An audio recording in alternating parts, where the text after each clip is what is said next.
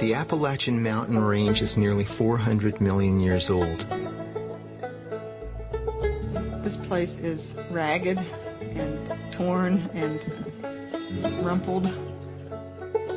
This landscape is one of the most ancient in the world.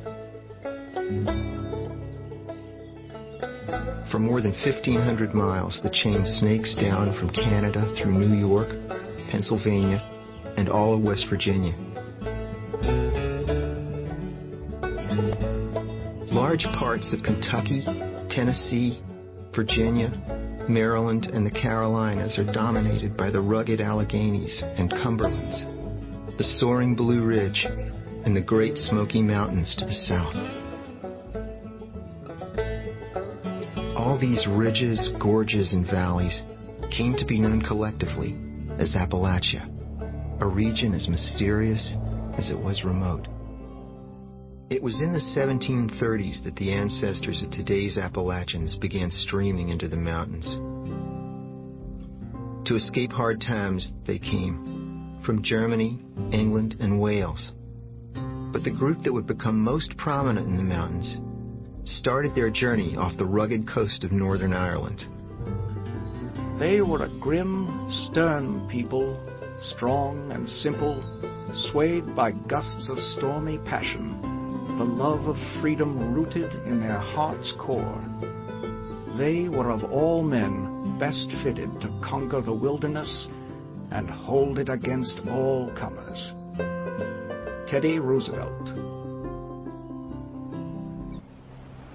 Oh, the day I parted away from you, in sorrow, grief, oh, and trouble too.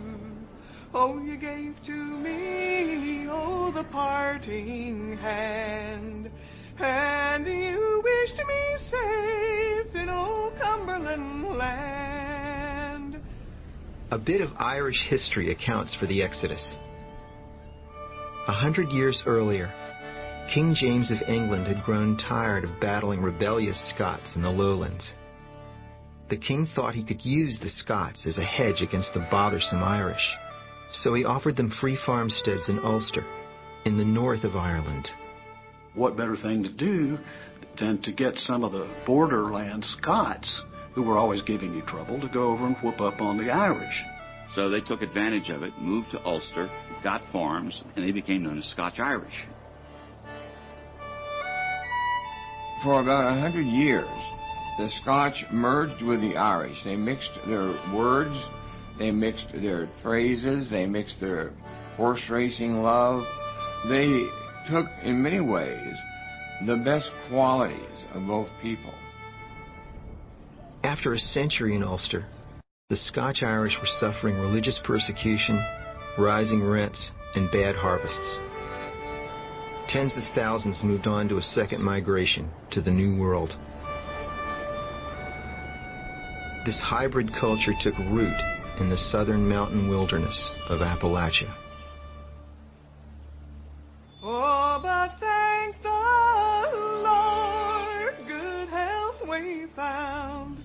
We've all got here, both safe and sound, and here in peace, so we hope to be with the Indian tribes in old Tennessee. The Scots-Irish were very quick to be among the first settlers who actually made their permanent home in the mountains. Those mountains that had the funny smoky look in the morning.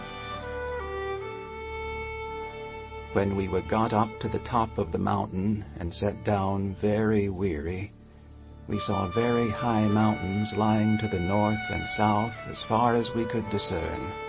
It was a pleasing, though dreadful sight, to see mountains and hills as if piled one upon the other. Robert Fallam, 1671. Now I've nothing strange ought to write to you, Well, the preaching's scarce, so and religion too. But we've better land and a fertile soil.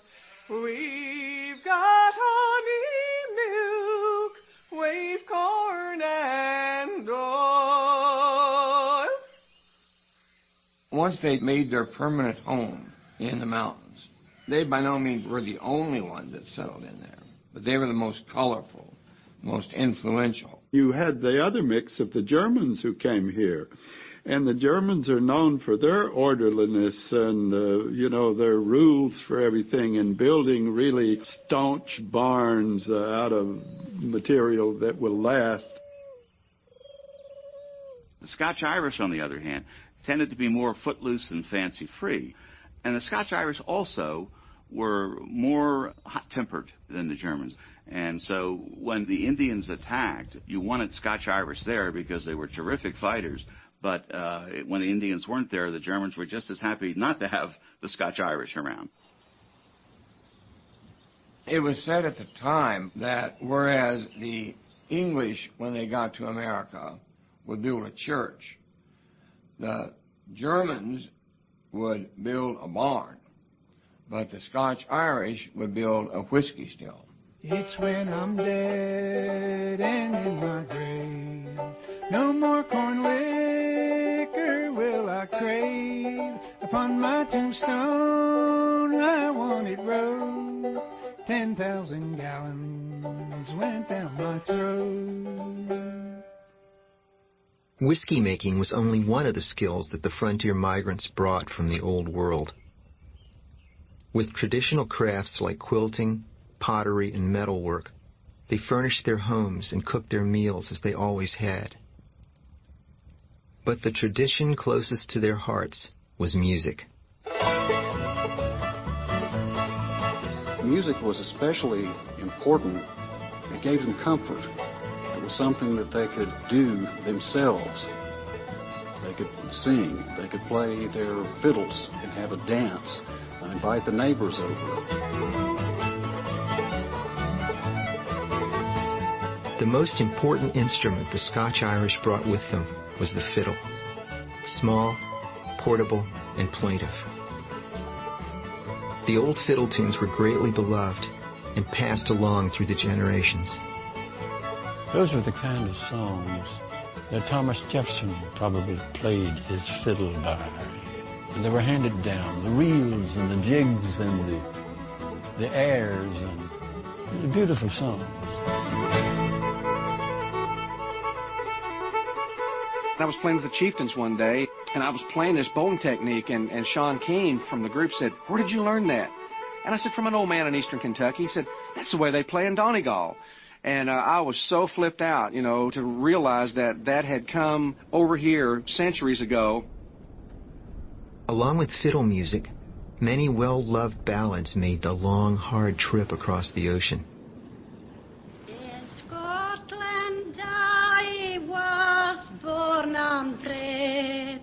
In Scotland I was dwelling. I fell in love with a pretty fair maid, and her name was Barbara Allen.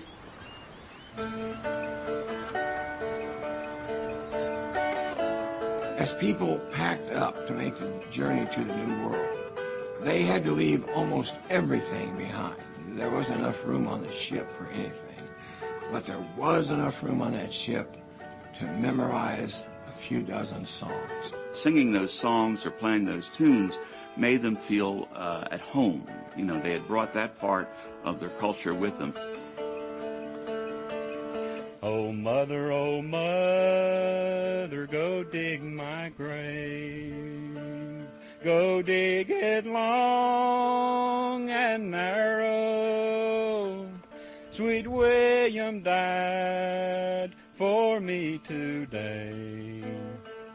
I'll die for him tomorrow. The ballads, of course, are basically narrative songs or story songs.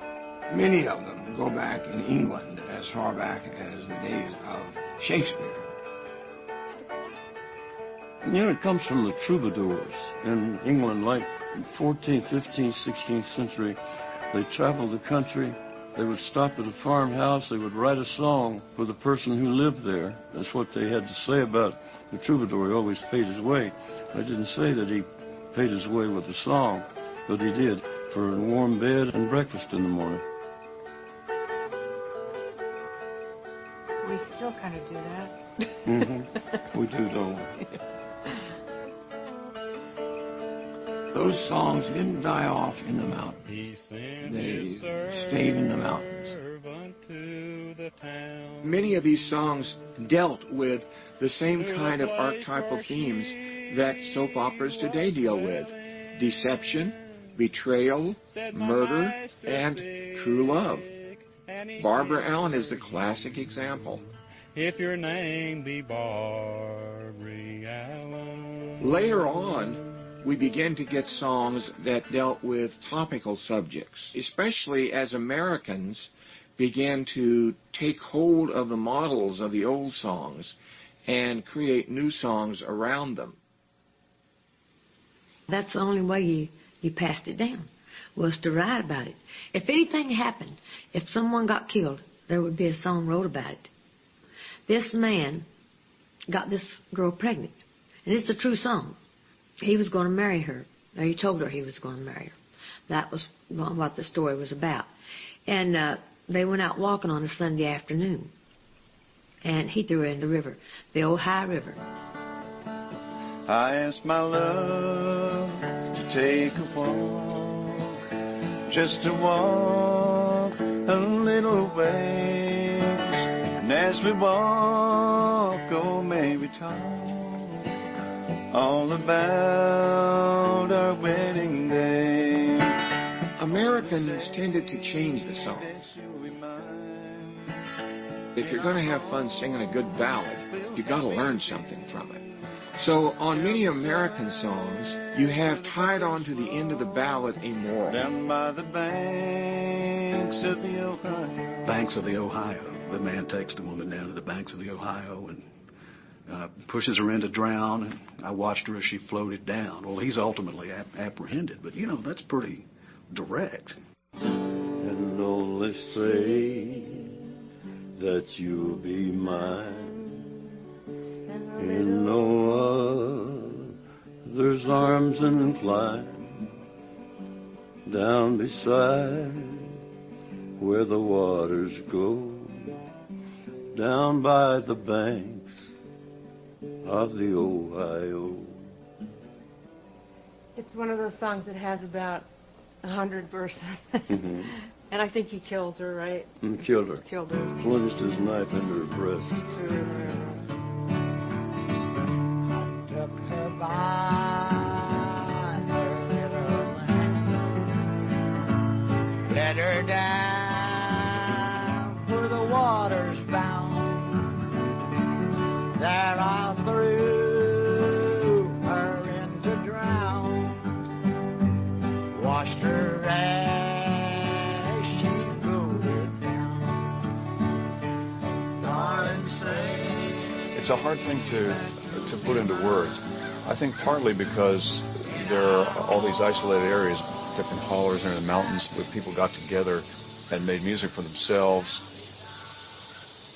I think that other parts of the country tends to get diluted in different ways, and some of the mountains, I think, held some tradition in a way. I just always imagine in my mind when I hear this music, I think about the journey that the musical style took and how it got changed in the mountains. I think about the time travel of that music, and it's beautiful stuff.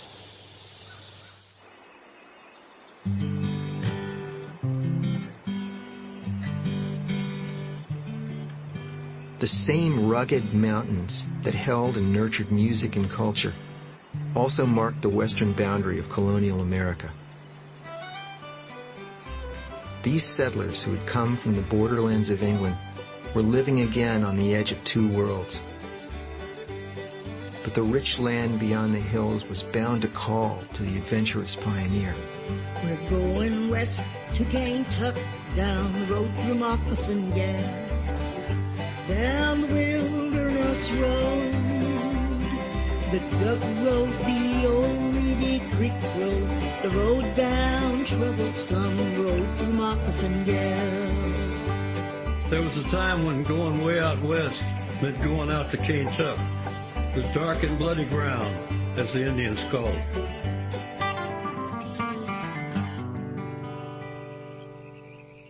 In 1769, a backcountry explorer forged his way across the Alleghenies. After traveling dark wilderness trails for 5 weeks, he and his men came upon a most remarkable sight. I had gained the summit of a commanding ridge, and looking round with astonishing delight, beheld the ample plains, the beauteous tracts below. Daniel Boone. Boone could see that the territory was ripe for farming, and 6 years later he established a settlement in Kentucky. He was flatly defying British orders to stay east of the Alleghenies and avoid the French, who held lands to the west. Throughout the 18th century, English, French, settlers, and Indians were mired in combat in Appalachia. It was said a man could live from boyhood to old age and never know a time of peace. The culminating battle began when the colonies declared their independence in 1776. The American Revolution was hard fought in the mountains by all the friends and foes of the colonial cause. We have to remember that the Revolution was a civil war. There were people on both sides. By and large, the people who were on the side of the Crown or who were neutral or indifferent in Appalachia did not take up arms. One of the assumptions of the British Army that invaded the South in the 1780s was that if they reached the backcountry, that the loyalists there would rise up, and that didn't happen. Most of the mountaineers, especially the Scotch-Irish, were fiercely committed to throwing over British rule. They were among the first to sign up when George Washington sent out the call for troops. The Scotch-Irish had declared that these colonies are and of right ought to be free and independent. And it was from these that came that outburst of rugged and determined people that made the Declaration of 1776 possible. Colonel A.K. McClure, newspaper editor. The most famous backcountry fighters were the Over-Mountain men of Tennessee, who defeated the stalwart Colonel Ferguson at the Battle of Kings Mountain in South Carolina. Ferguson had threatened to cross the Appalachians and exterminate the people if they didn't support the king. In his proclamation, he called the mountaineers white barbarians.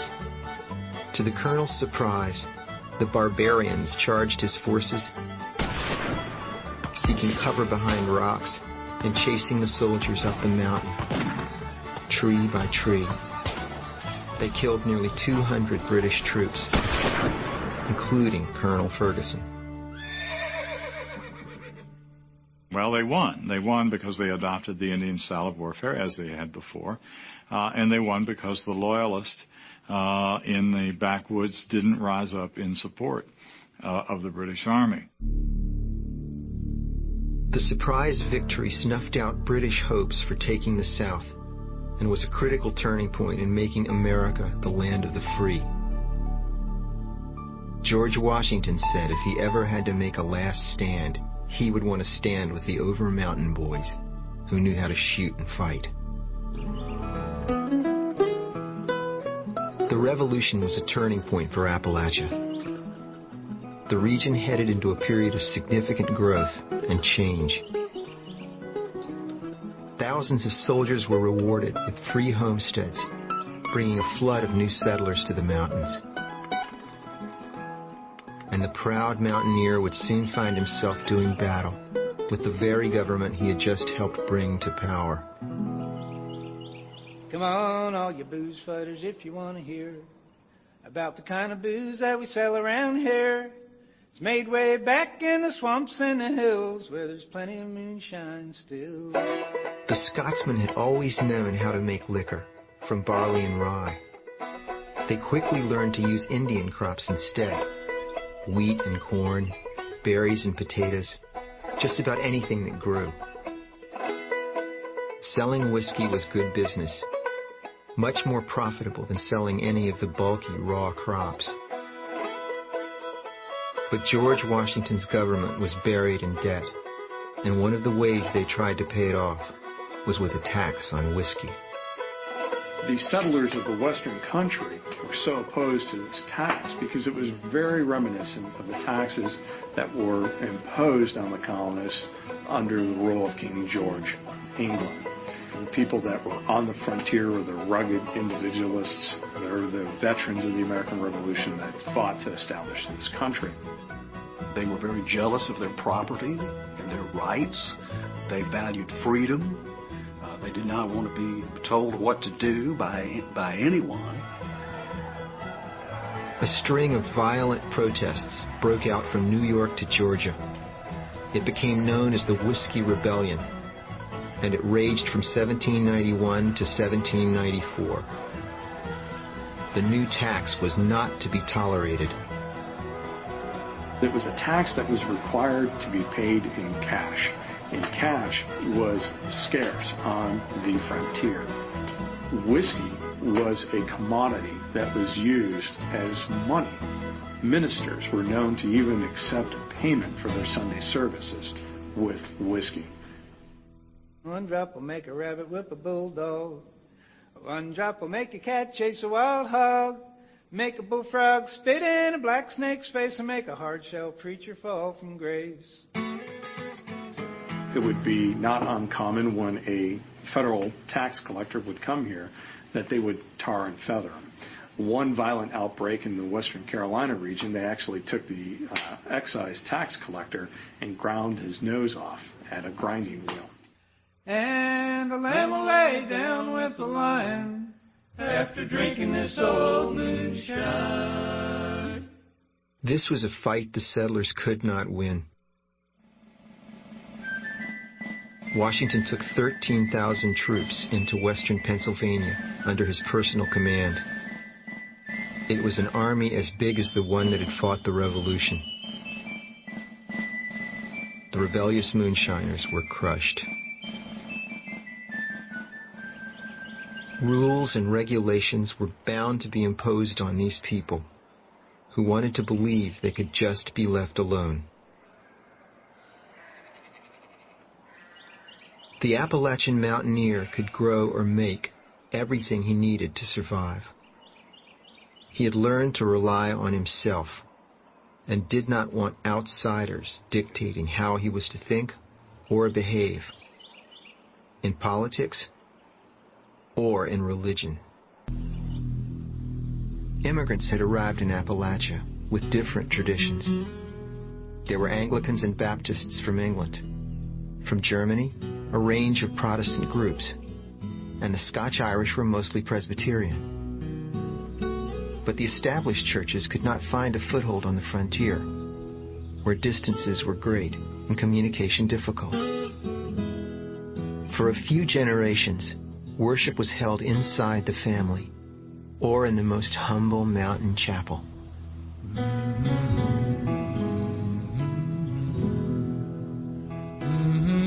The religion most had carried with them was Calvinistic, tough, dark, and demanding. The old intellectual Calvinism started giving way to this new thought that God is all-loving. God would like to save us all. All we have to do is repent and ask for forgiveness, and we can be saved. That's the doctrine of free will, that we have it upon ourselves to decide whether or not to be saved. Well, this is more optimistic. People could get happy with religion. By the 1740s, this more hopeful vision was spreading like burning tinder through the mountains. There began a long series of evangelical or enthusiastic religious revivals known as the Great Awakenings. that would last more than 80 years. Ministers of every stripe swarmed into Appalachia, bound to bring the unchurched into the fold. Most of these people had never before seen a minister or heard the Lord's Prayer, service, or sermon in their days. After service, they went to reveling, drinking, singing, dancing, and whoring. And most of the company were drunk before I quitted the spot. Charles Woodmason, Minister, 1768. Presbyterians did not have enough educated ministers to reach the far-flung population. The Baptists and Methodists were more successful because they commissioned farmer preachers and sent them off into the mountains. They were called the circuit riders. They spoke a common language with the people they were trying to convert and inspired them to gather together for worship. Long ago, when but a boy at old camp meeting time. By 1800, the revival had found its most powerful outlet.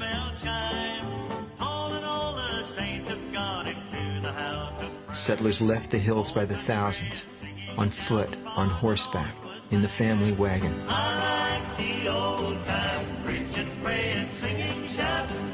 I like the old time reading of God's word. They traveled long days to the great camp meetings under the mountain sky. I like the old time worship of the Lord. Up in Cane Ridge, Kentucky, around Lexington, the Cane Ridge Revival had 25,000 people in 1801, which the population of Lexington, Kentucky was about 5,000 people at that time. So people came from miles and miles and miles away. That was what was considered the first camp meetings.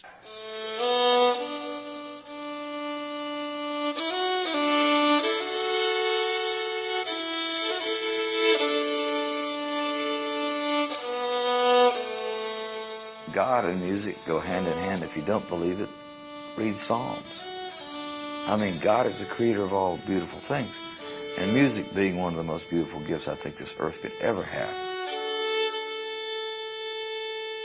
Music is our hope and our salvation in awfully hard times of struggle. When you're living on the side of a mountain and you have a skinny mule trying to plow, horrible land that's barely feeding your babies, and you got to have something to hope in. Oh man, what a wonderful thing to be able to go to church and talk to our Creator by way of music. The same revivals that energized the spirit would also transform religious music on the frontier. Like the ballads, religious songs were an essential part of life that had been carried from the old world, along with the traditional style of singing.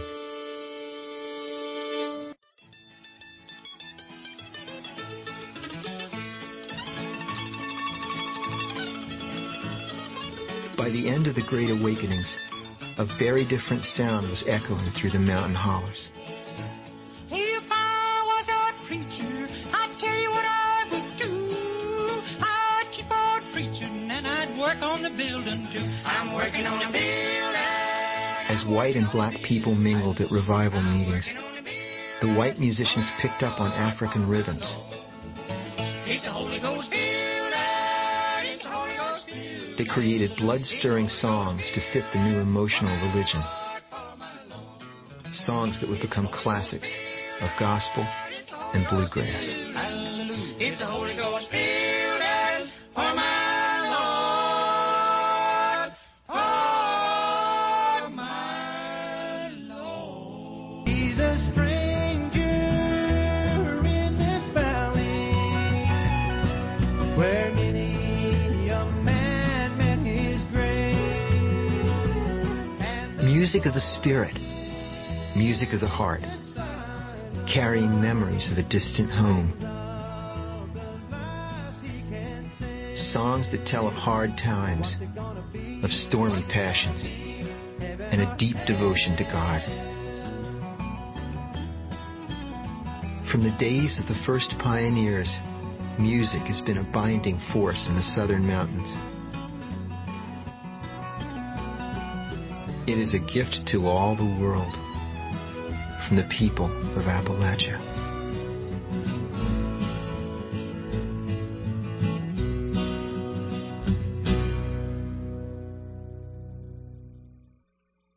Come all ye fair and tender ladies, take warning how you court young men. They're like the stars of a summer's morning. They'll first appear and then they're gone. I wish I was a little sparrow, and I had wings, and I could fly. I'd fly away to my false true lover, and when he'd speak, I would deny. Well, the old hometown looks the same. Stepped out from the train, there to meet me, my mama and my papa.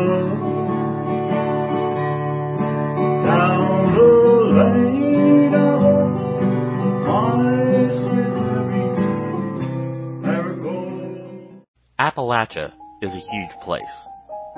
It's a contiguous region that covers 205,000 square miles in 13 states and is made up of 420 counties. It's bigger than California and every other state except for Alaska and Texas. Though the stereotype shows it as a rural and isolated place, it's diverse, both in terms of its population's ethnicities and its geographic features. Major cities, such as Pittsburgh and Cincinnati, are well within Appalachia's borders, but so are incredible natural features, such as the New River Gorge and Mount Katahdin. But Appalachia is something else and has been for over a century.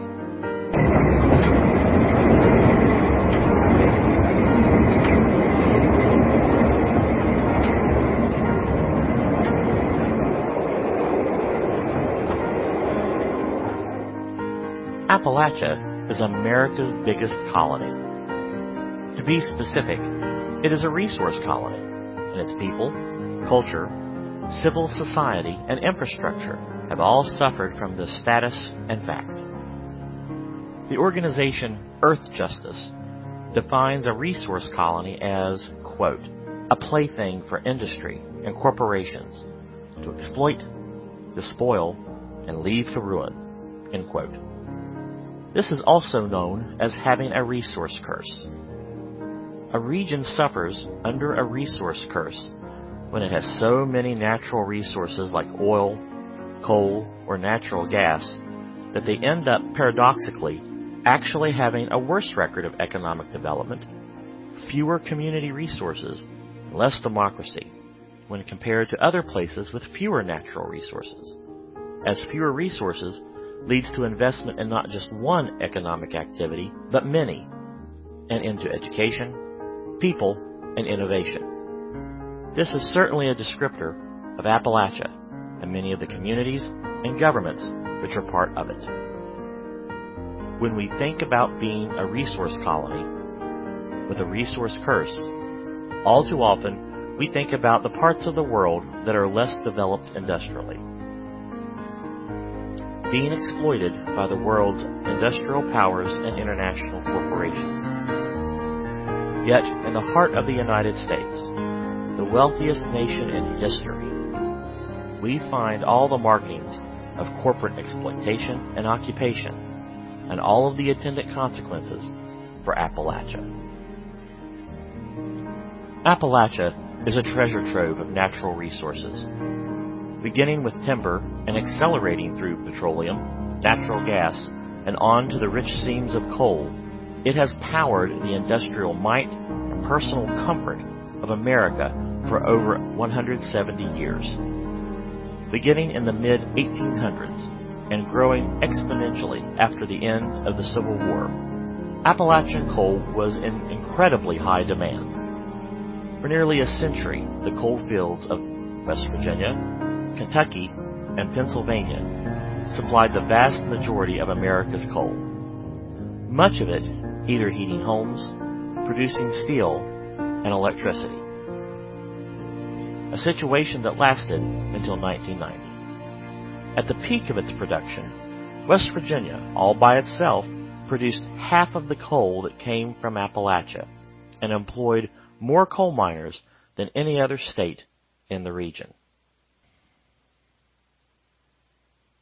This level of production led to a situation where the entire economy of a vast swath of Appalachia, and certainly entire states like West Virginia, relied on the coal industry and the services provided to that industry, which meant that the people and corporations who owned that industry were supremely influential. This influence permanently warped the social, political, and cultural fabric of Appalachia.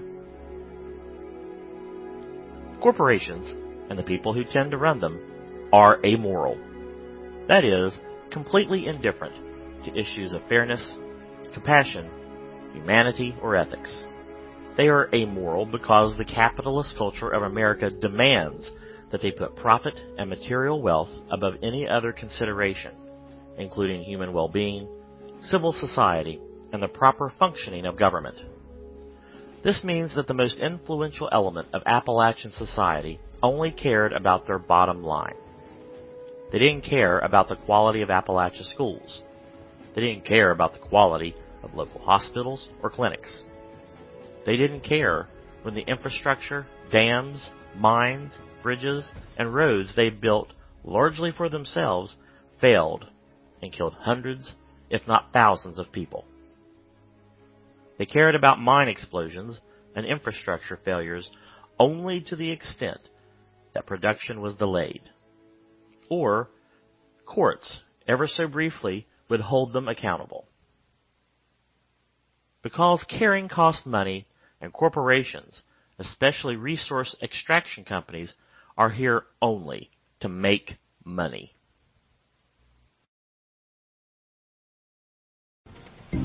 Farmington, West Virginia, November 20th, 1968.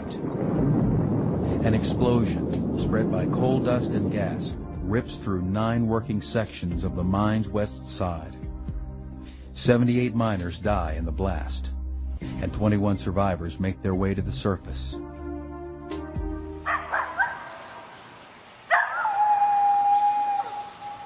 Everybody around here got their water from abandoned coal mines. So it's just what you know around here. To not know it wasn't being treated for a while and drinking it, you don't really know what you've come in contact with. All my kids have grew up here, and we'd always been told it was clean. I was just making his bottles out of it like I would any other time until I was notified that it wasn't being treated. And it had been about 9-10 months. I mean, it makes you sick to your stomach because you don't know what harm you've done to your child. And, it might not show up now, but 5 years down the road, it could affect him. 2 years ago is when we really started having major problems with the water. Everybody just up and quit. So everything that's been done, the community has done ourselves. We have to pay out of pocket. If a pipe bust or anything like that, we have to go get the part. And it's hard to just drop everything you're doing to go up there and fix something, but you have to, or you won't have water. And then if you keep letting the leak go and go and go, it'll eventually dry up the reserve we have up there. We've went through periods of not having any water at all, for weeks or months at a time, or just having a little bit of a drip. It was actually last year, it was around end of October, 1st of November, you could barely even wet your toothbrush with it. And actually the people that lived on the hill up here, they didn't have any at all. We've just been trying to keep the water flowing, because we don't have the money to treat it. We don't know how to treat it. I won't drink it. Like, we just would buy a bottle of water, I knew something was wrong with the water because we kept running out. You'd wash clothes and they'd come back, the water be dirty as can be. You don't know what you're drinking. You don't And nobody can tell you nothing around here. You talk to one person, they'll tell you 10 different things. We want somebody responsible for it or something, you know. I want clean water. I want it to come from somebody, you know, like a company or something. Yeah, just like below poverty. It's like you get your own. And one morning I went over there and I just put my cup under the spigot and I pulled it back and it looked like muddy water. I was like, wow, man, I do not want this. I've never been into taking in contamination purposely. It was a four-wheeler accident on Route 60 on the hard road. I woke up 2 weeks later in the hospital coming out of a coma. Right here is a piece of titanium plate. Right here is a piece of titanium plate. And right here is a piece of titanium plate. And there are 12 titanium screws for the 3 titanium plates. It was 2 weeks after my first surgery, I caught the infection on my brain. MRSA, M-R-S-A, I've always called it MRSA. I had MRSA and staph infection inside my head. And then after my second surgery, I told my surgeon about my living conditions, how it was here. He said, please just try to wear a shower cap or go somewhere else to where it is good clean water. And I said, well, I'm going to do my best.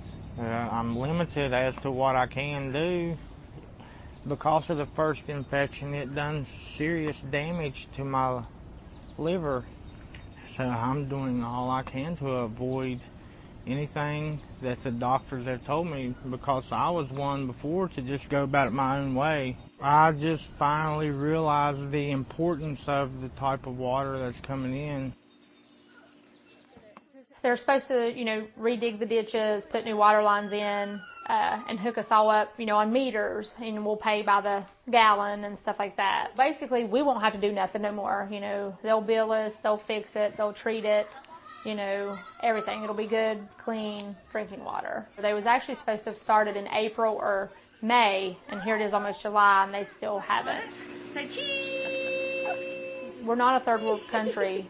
We live in America, and it's 2017. It ain't like our great-grandparents had to go out and pump water. It should be when we come in, we should be able to turn on the faucet, and there's water. Terrible. Due to its status as being the only state completely within the Appalachian region, let's take a look at West Virginia as an example of how the people fare when it comes to a land being owned by corporations which only care about their bottom line and who are not based there. According to a 2013 study, just 25 individual owners, mostly corporations, own 17.6% of the entire state, excluding public property. In fact, in 6 counties, primarily located in the southern coalfields of West Virginia, 50% of the county's private land is owned by just 10 landowners. When you look at land ownership throughout the entire state, all of the top 10 private landowners are headquartered out of state. To a large degree, West Virginia is not owned by West Virginians, much like the rest of Appalachia. It's occupied territory. At the time of that report, West Virginia's largest landowner was a relatively new type of corporation that did not exist earlier in the state's history. This is the Timber Management Company, whose sole mission is to hoard forest and other woodland as a financial asset, something that could be used to either finance other projects or used as a store of value in difficult times for the company. They fence and gate off huge amounts of forest within West Virginia and use it for nothing other than a financial resource. Typically, the citizens of the local community have no access or use of the land. For example, West Virginia's largest landowner is a North Carolina-based hardwood forest land company that owns over 500,000 acres across 31 of West Virginia's 55 counties. It owns more of West Virginia's private land than anyone or anything else. land that no one uses for anything other than a private financial asset to benefit a company that is not headquartered in the state it largely owns. One of the most important indicators of being a resource colony is the amount of land and resources that are owned by people who do not live and are not based in that region. Appalachia is largely owned by other people. In a study conducted throughout Appalachia using representative samples, it was estimated that private companies own nearly half of the surface area of the entire region. Specifically, 43% of the land that constitutes Appalachia is owned by companies or corporate entities. When you also consider that various governments own about 8% of the land, you can see that less than half of the usable area of Appalachia is owned by the people who live there. This has been true since the beginning of Appalachia's identity. As early as 1810, 93% of the region that would become West Virginia, the state synonymous with Appalachia, and the only state to be completely within Appalachia, was owned by people who did not live there. Other states or regions that have experienced a rise in absentee ownership of property have addressed that issue through political processes, wherein special fees or taxes are levied on properties that are owned by people or companies whose primary residence is not in the region. Or, those fees are levied when the absentee owners fail to maintain the property, develop the property, or use it in a purposeful manner. However, this simply is not happening in most of Appalachia. It's not an isolated problem in a city that may be affecting a single central business district or a few neighborhoods. This problem is pervasive throughout the region, which means that corporations are in control through dint of ownership and through absolute control of the economy. Resource and land companies use their outsized political influence to make sure they never have to use the land for the benefit of local citizens, much less pay their fair share of taxes. Natural resource companies have incredibly outsized amounts of political power in places like West Virginia and throughout Appalachia. In the states with large Appalachian regions, no politician of any party is viable if they propose anything that smacks of an attack on the dominant resource industry. And by attack, what is generally meant is being required to pay one's fair share of taxes instead of playing space cowboy. I am Paula Jean Swearingen, candidate for United States Senate, and I approve this message.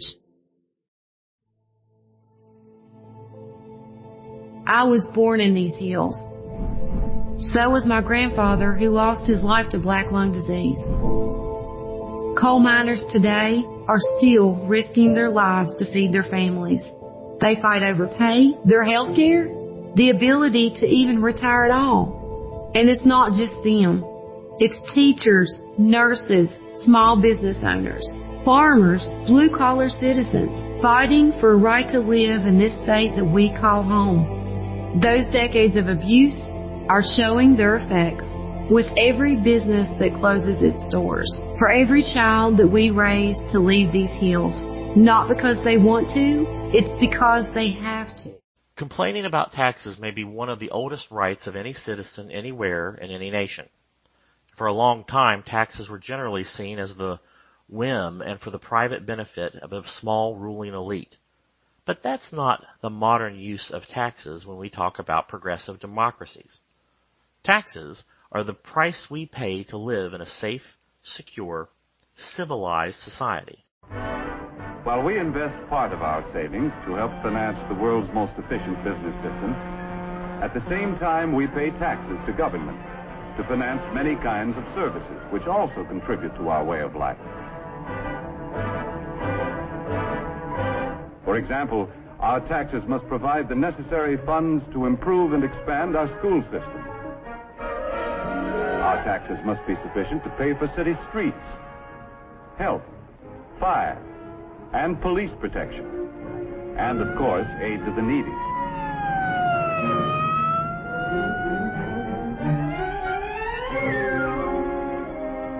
Our state taxes help pay for highways, educational institutions, and among other things, help to finance important experiments to increase the productivity of our farms.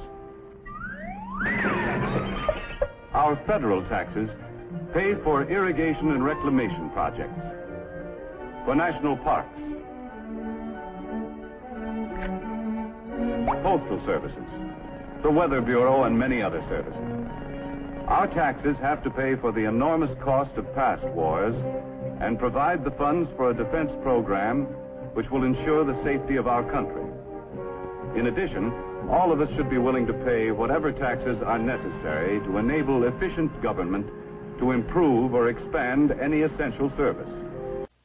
Taxes are the price we pay so that we can give our children a better society in which to grow up.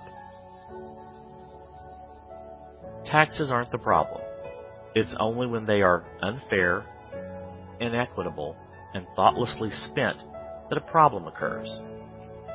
Yet the number one political goal of natural resource companies in any resource colony like Appalachia is to keep taxes on themselves so low that they can maximize their profits at the expense of our future and the basic needs of the communities they are exploiting.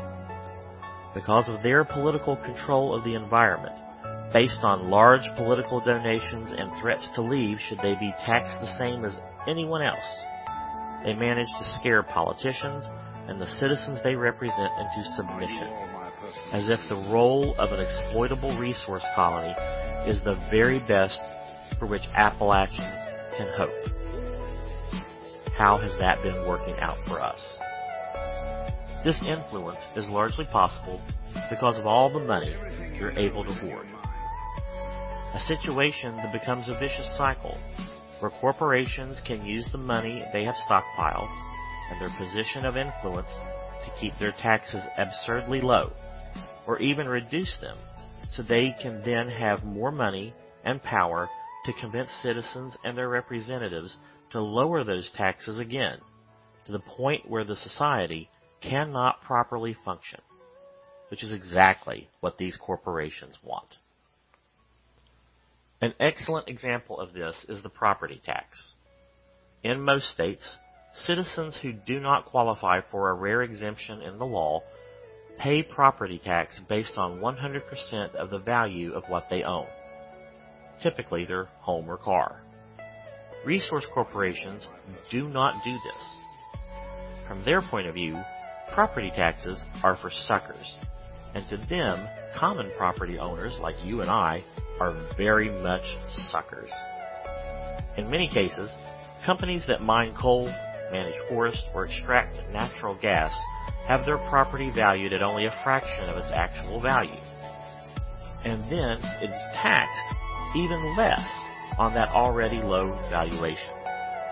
This means two major things. One, our civil society simply doesn't have enough money coming in to maintain the basic needs: schools, hospitals, roads, public safety. Two, the taxes that are collected are disproportionately on the shoulders and backs of individual citizens in the working and middle classes, the very people who can afford it the least, while these natural resource corporations haul lightly taxed truckloads of cash right out of Appalachia. Let's look specifically at Wyoming County, West Virginia, located in the heart of Coal Production Company. The top 10 landowners in that county hold 75.8% of the county's private land, and just two of those companies, the railroad Norfolk Southern that made its money transporting coal out of Appalachia, and the aforementioned Heartwood Forest Land Company of North Carolina, together own 50%. Additionally, the land owned by these companies was grossly undervalued. For example, a subsidiary of Norfolk Southern, the Pocahontas Land Company, a notorious institution in southern West Virginia, owned more than 77,000 acres in Wyoming County, making it the owner of 25% of all private land in the county. According to the research conducted by Utah State University Forestry Extension Service in 1993, the value of a single tree as a bulwark against erosion and a provider of air conditioning, wildlife protection, and pollution reduction, and not including its timber value, was $273. When accounting for inflation, a tree is worth $505 in 2021. Using the Ohio State University Guide for Valuing Appalachian Timber, the minimum value of a tree is $150, though it could be as much as $1,600. Thus, the total minimal value of a mature tree in Appalachia is $655. The number of trees on an acre of undeveloped forest land varies from 300 to 800. Taking the minimal number of trees and multiplying that by the minimal value of a tree, an acre of Appalachian forest is worth no less than $196,800. Yet, in our Appalachian case study, those acres are only valued at $350.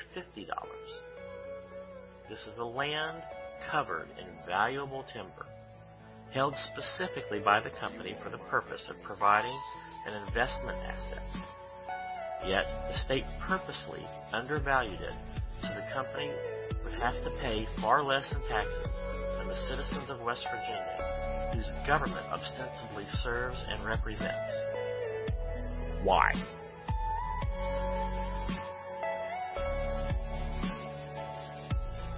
The ownership of so much land dictates more than just tax revenue. Much like a king or queen from the age of absolute monarchy in Europe, owning that much of the public space and private land creates an overwhelming authority for the elite who own it. They can dictate where new businesses are allowed to develop, or if they are at all. They can prevent new businesses or potential rival businesses from even being formed for lack of space or land to begin. They can threaten to withhold or reduce the meager taxes they already pay in order to get government to act exactly the way they wish, including lowering their already low taxes. They prevent reasonable environmental protection, and they even regulate how much recreation local citizens can enjoy, while having never visited more of Appalachia than a governor's office. Appalachia's absentee property owners have so much money, they can dictate a narrative of society that supports their gross amount of private ownership, convincing people it's a heroic action to deprive the citizens of their land and services in the name of greater profits for million and billionaires. When a political candidate runs on a platform of environmental protection, tax, and land reform, even in the name of doing what's right for the people, these coal and other natural resource companies can spend so much money as to not only drown out that candidate, but make her look any way they choose, so long as it is unacceptable to the social values of the voters. In Appalachia, this is true of both major parties. Money and ownership mean resource companies dictate the values of the people through economic control and the flooding of our airwaves and internet with their questionable views, needs, and negative propaganda against anyone who denies them their maximal profit. And so we see the money generated by Appalachian labor, sacrifice, blood, and bodies pours not into Appalachian communities, but outside Appalachia, where the public isn't afraid to tax corporations properly, to build hospitals, schools, and public services in New York, Rhode Island, and Illinois, but never in Appalachia. Most of Appalachia consistently ranks low in educational attainment, in personal health, and in quality of life. But that's not because we are somehow deficient people. It was through our hard work that the American industrial system was able to become the most powerful in the world. Rather, it's because people who don't live here People who only see us as resources to exploit and throw away only care about one thing. How much money can we Appalachians make for them? Because that's what happens to a colony. Colonies are meant to be exploited for the exclusive gain not of the people who live in the colony, but for the people who own the colony. That's the real reason the American Revolution happened. The reason the Irish Revolution happened. It's the reason the Indian Revolution happened. Because they were colonies being exploited by their owners for the benefit of only their oppressors. And they refused to allow it to happen anymore. There's a powerful line in a song from the musical Hamilton. Quote, "When are these colonies gonna rise up?" End quote. We don't need folks with muskets and support from the French to free ourselves from our corporate overlords and their coin-operated elected officials. It's us. We only need ourselves. It's not the politicians' responsibility to do it for us. Yes, if they promise to represent us and our interests, we certainly should expect them to do so, but too many come right out and tell us that they won't put Appalachians first. Instead, they talk about the importance of coal. They talk about the importance of natural gas. And they talk about the importance of keeping taxes low on these already wealthy corporations who do not make Appalachia their home. And they never do what they should do for us. If resource corporations simply paid their taxes at the same rate, no more, just the same rate that we citizens of Appalachia already do, we would be able to have the type of society that the rest of the country and the best funded parts of the world already have. But that's not going to happen until we, the people, demand that it happen by electing officials who understand that, are willing to act on it, and will see we, the people, are willing to vote for them and determined to hold them accountable.